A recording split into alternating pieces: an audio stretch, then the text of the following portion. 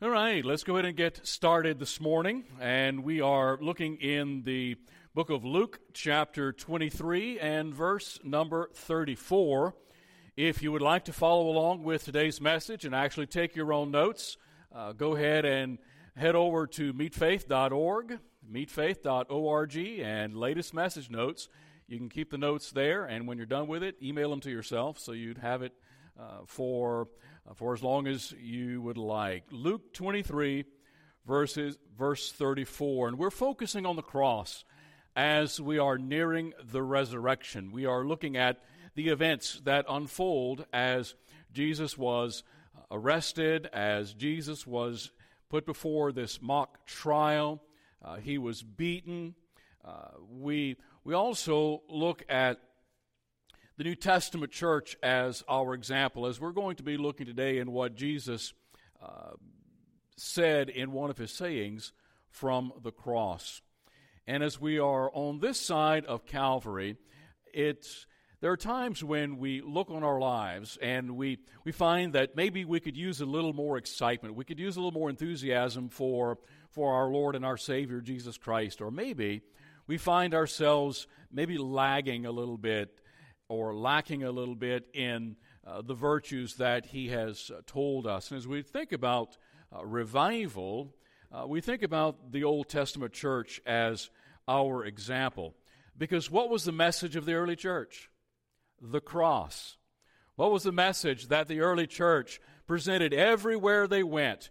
Jesus Christ died on the cross. He rose again, and this is the gospel.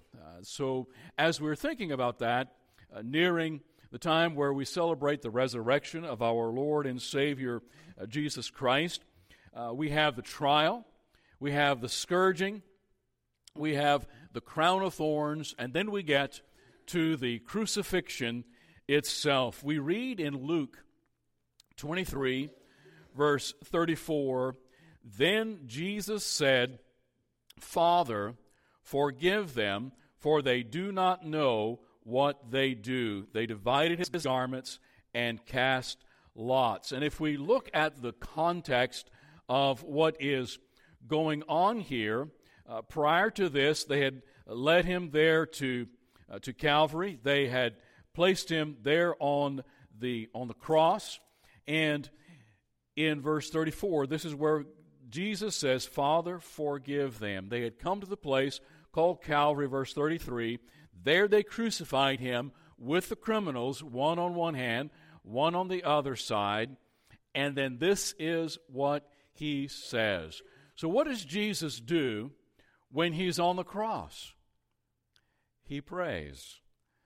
So the first thing that we see when Jesus is hung there upon the cross, criminal on either side of him, Jesus prayed. He said, "Father, forgive them, for they don't even know what they're doing." At that most desperate time, Jesus being in pain, Jesus being humiliated, he prays.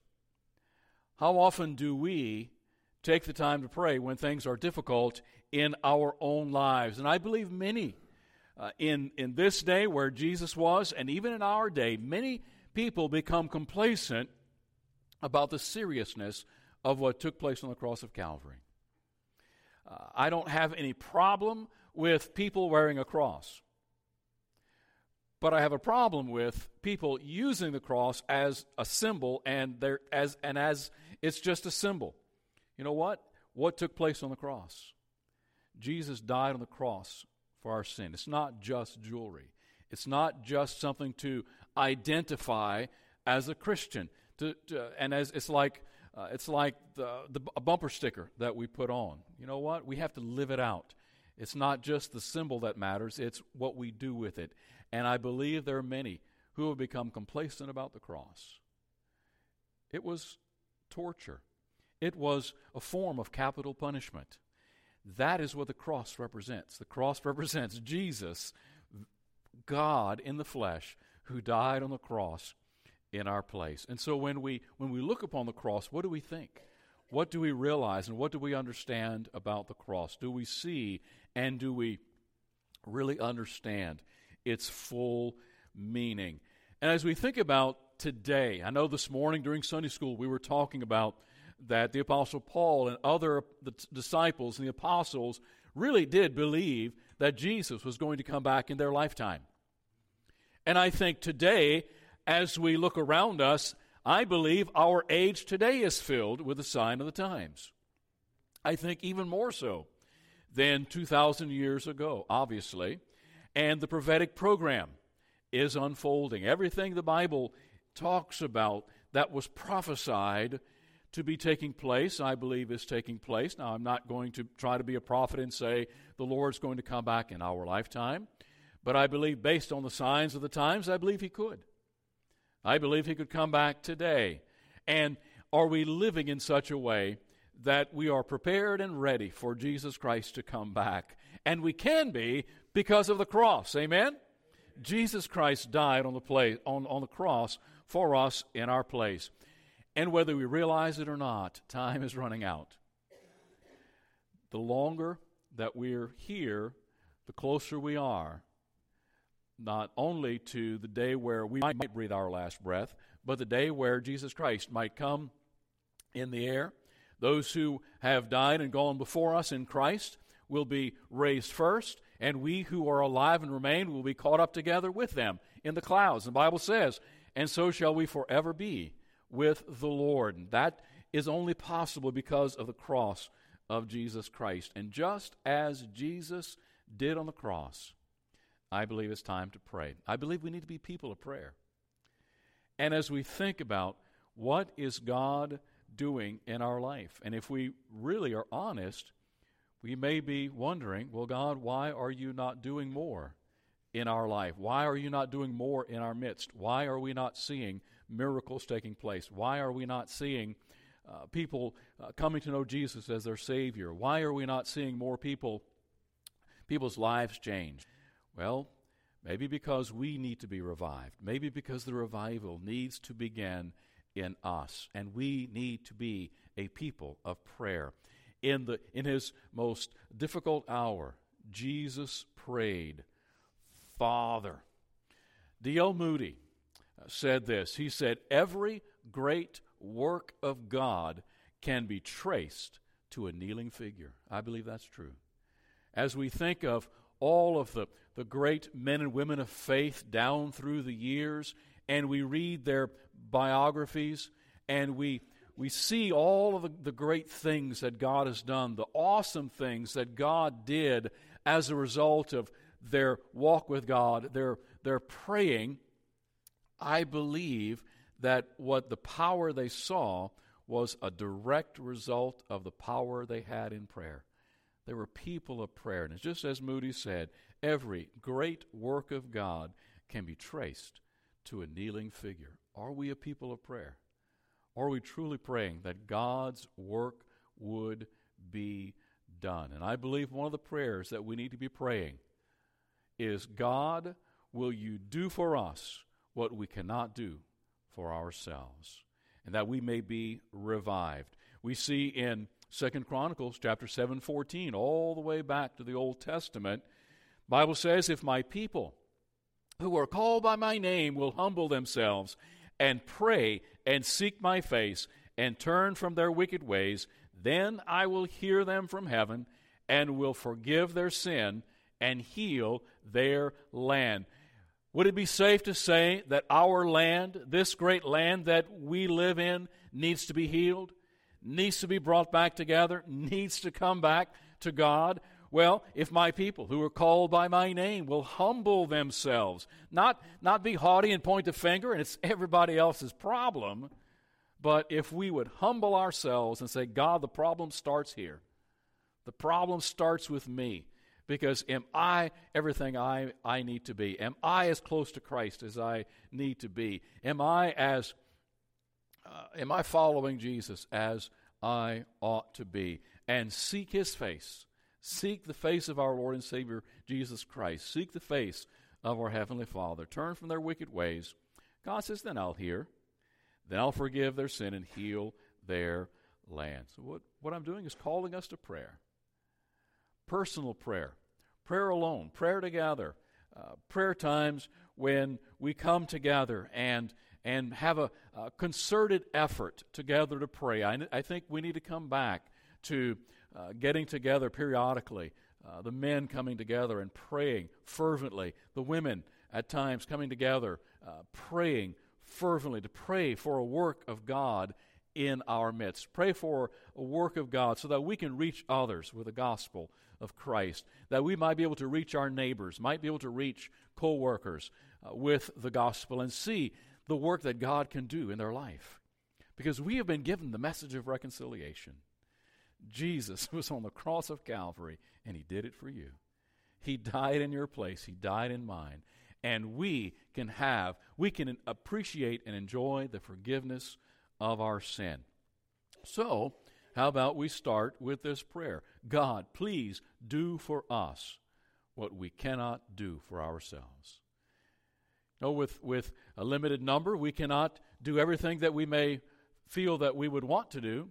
But if God does the work, he can do what we could never do. So if God will accomplish it, there are things that God can accomplish that we can not even begin to comprehend, not even begin to understand.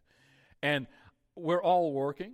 I don't believe there's anyone here that could be accused of not doing their part, because everything that is being done around here, we have Sunday school teachers, we have people who help with the children, we have people who cut the grass, we have people who do all the things and the chores, and that is great. But God can accomplish so much more through us when he does the work. And all we are the feet, the mouth, and the hands. And we just let him accomplish his work. So what did Jesus do? In his most difficult hour, he prayed. He prayed. What did he pray? He prayed a prayer of forgiveness. Imagine that. Jesus humiliated. Jesus in pain. Jesus there on the cross, knowing that he was perfectly sinless, knowing that he was completely innocent. He was God in the flesh, and he's dying for those who are crucifying him. And his first word from the cross is, Father, forgive them, for they do not know what they do. Jesus said, Father, forgive them, for they do not know what they do. And then, as we talked about last week, the soldiers beneath the cross were complacent. They didn't care about what was going on up there. They were playing a game beneath the cross, and they were gambling for his clothes. So, forgive them. What a good word that is. What would happen to us if it weren't for forgiveness? Where would we be if it were not for the forgiveness of Jesus Christ? Isn't it great that our record can be wiped clean? That we don't have to worry about what we've done or what we ever will do, because it will not be held against us. What does God see when he looks upon someone who's been covered by the blood of Jesus Christ? What does he see? He sees Jesus. He sees the righteousness of Christ rather than us. This was the message of the New Testament church. Jesus is God. He died on the cross in our place, and he rose again from the dead to prove that God was satisfied with this message. So, what we need to do is be going out and finding those who need to hear.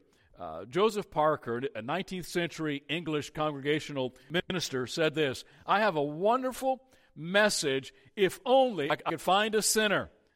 Well, do you realize we don't have to look far to find someone who doesn't know Jesus Christ? And we have the message of reconciliation. Christ was able to forgive sins, and that confounded the religious people of his day. Jesus Christ being able to say, your sins are forgiven. And he says that, and he has said that to us who have trusted Christ as our Savior. Are we guilty? Here's the good news. Jesus forgives. Anyone who's listening to the sound of this message, if you're feeling guilty, if you feel that you are not good enough to amount to being accepted by God, know this, that Jesus Christ paid it all. And He died for us, and He will forgive our sin. The good news is Jesus forgives.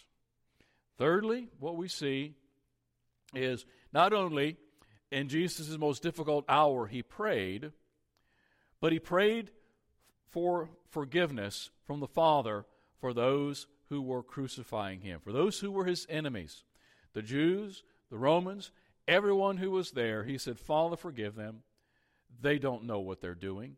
They don't know who they're crucifying. They don't know how they're playing a part in this grand prophetic story. They don't know that what is happening has to happen. They're oblivious to all of this. So, Father, forgive them. They're just playing a role.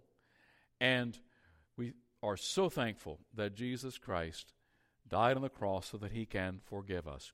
But then thirdly, what did Jesus pray? Jesus prayed for the forgiveness of those who had wronged Him.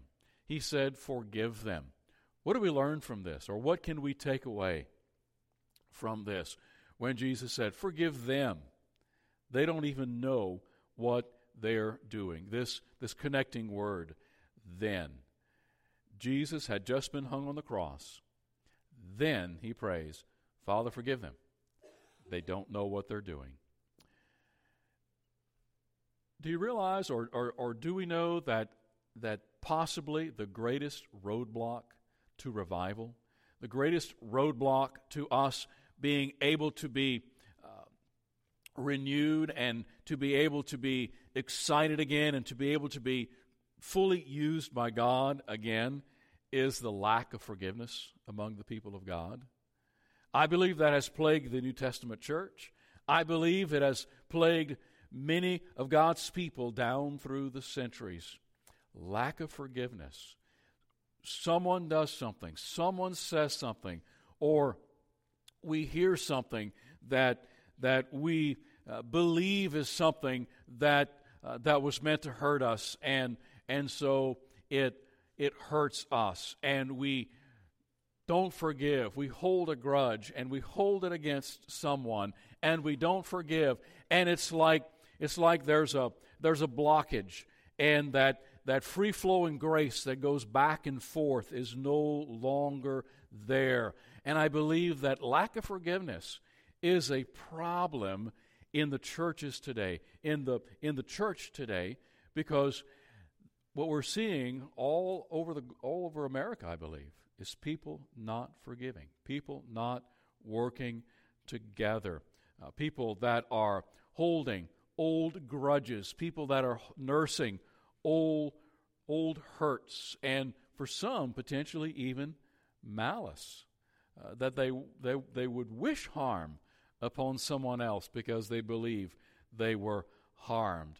The church is full of petty grievances, and I don't mean just faith, I mean the body of Christ. We need to be careful that we do not fall prey to lack of forgiveness. Is there anyone in your life that you're treating differently today because of what you feel as an affront? Do we try to avoid some people because we feel that they wronged us and we're still holding it against them? We have to be careful. What did Jesus pray? Father, forgive them. If Jesus, who was being put to death by the very people that were beneath His cross, how much worse could it get? They hung Him on the cross, the connecting word, then He prayed, Father, forgive them, for they don't know what they do. Has anyone hurt us more than they hurt Jesus? Has anyone done anything worse to us than what they did to the God of the universe in human flesh? No. So why can't we forgive? Well, it's a human part of us. But by God's grace, we can forgive. Unforgiveness places barriers between believers. But not one of us has been wronged the way Jesus Christ was wronged on the cross of Calvary. The reality is, we can forgive. Verse 33 again. When they had come to the place of Calvary, there they crucified him and the criminals on the right hand and the other on the left. Then Jesus said, Father, forgive them. You know, there are a lot of things that people can do to us that will hurt us. There are a lot of things that people will say to us that will hurt us. And you know, it's easy for us to say that, but it's difficult for us to actually carry through with it. Because I don't know I don't know how you've been hurt. And I can't even begin to imagine someone who has been wronged by maybe someone taking a life of a loved one, or someone intentionally hurting a loved one, or hurting an individual. How does that person forgive? You know, I think of Corrie ten Boom, who was taken captive by the Nazis, was tortured and was deprived and had lice all over and just was horribly treated. And to hear her say to her very German captors after the war that she met again, she said, I forgive you. How could that be? How could someone do that? Or to hear someone who maybe has a child that is murdered and to say to the offender, I forgive you. I don't know how they can do that. But I know how God can do that. And I know how He can do it through us. And if Jesus Christ, in His most difficult hour, prayed rather than complained, and He prayed to the Father, and He prayed for the forgiveness of the very ones who were putting Him to death, I believe there shouldn't be a reason why any of us harbor a grudge, treat anyone differently because of what we feel they've done for us, to us, because lack of forgiveness will be the roadblock to revival. Lack of forgiveness will keep barriers between us. So as we conclude, as we think about what's our takeaway, what do we get from Jesus saying on the cross, Father, forgive them? Well, number one, come to the cross. Let's not be complacent about the cross of Calvary. And we may even use the cross maybe as an opportunity to start a conversation. You see someone wearing a cross. Do you know what that cross means? Well, someone might even say, well, no, not really. Or they'll say, well, Jesus hung on a cross. Or maybe that's the symbol of Christianity. Well, do you know what it means? And that might start a conversation. We need to come to the cross because that's where it all begins. Also, I believe what we see in the words of Jesus is a call to forgiveness. I believe that we can first receive that forgiveness from God, our Heavenly Father. And for those of us who have trusted Christ as our Savior, we've already received that forgiveness when we trusted Christ as our Savior. And since He forgave us, the Bible says, so should we forgive others. We so must forgive as well. We can forgive because we have been forgiven. Jesus hung on the cross for you and for me. And as we march toward that final hour, that darkest day when for the span of about 3 hours, the sun didn't even shine. God had turned His back upon His Son because He couldn't look upon sin. And are we not thankful that after Jesus Christ was placed in the borrowed tomb, on the third day, when the women went to the tomb, it was already empty because God was satisfied with the penalty that had been paid on the cross of Calvary. Let's pray. Lord, dear Father, I thank You for Your forgiveness. Father, I thank You that You love us so much and demonstrated Your love toward us in that while we were still sinners, Christ died for us. He walked that path up to the Calvary. He allowed the soldiers to nail him to the cross. And as they lifted that cross and it came down into the hole with a thud, then, Lord, we're so thankful that Jesus prayed, Father, forgive them, showing to us that in his darkest hour, he was concerned about forgiveness, forgiving others for their sin. So, Father, we thank you for that. We thank you that through your grace and your power, you can forgive through us. And, Father, if there is anyone that any one of us maybe is still harboring a grudge, nursing an old hurt, Father, may we not let the sun go down on that today, but, Father, may we confess it and may we make it right with that person. So, Father, I pray that you would remove all the roadblocks for revival here at Faith. Lord, I pray that you'd help us to love one another. Father, I pray that you would help us to show to the world that we are yours because of the love we have for one another. And Lord, I ask that you would help us to be praying, Father, do for us what we cannot do for ourselves. Father, please, I pray that you would work miracles in our midst and that we would be able to see souls saved and lives changed. I pray that you'd help us to reach our neighbors with the gospel. Help us to love them. Help us to be able to show to them that we care. And Lord, we thank you for what you're going to do. And we look forward to all that you're going to accomplish. For your honor and for your glory. For it's in Jesus' name that we pray. Amen.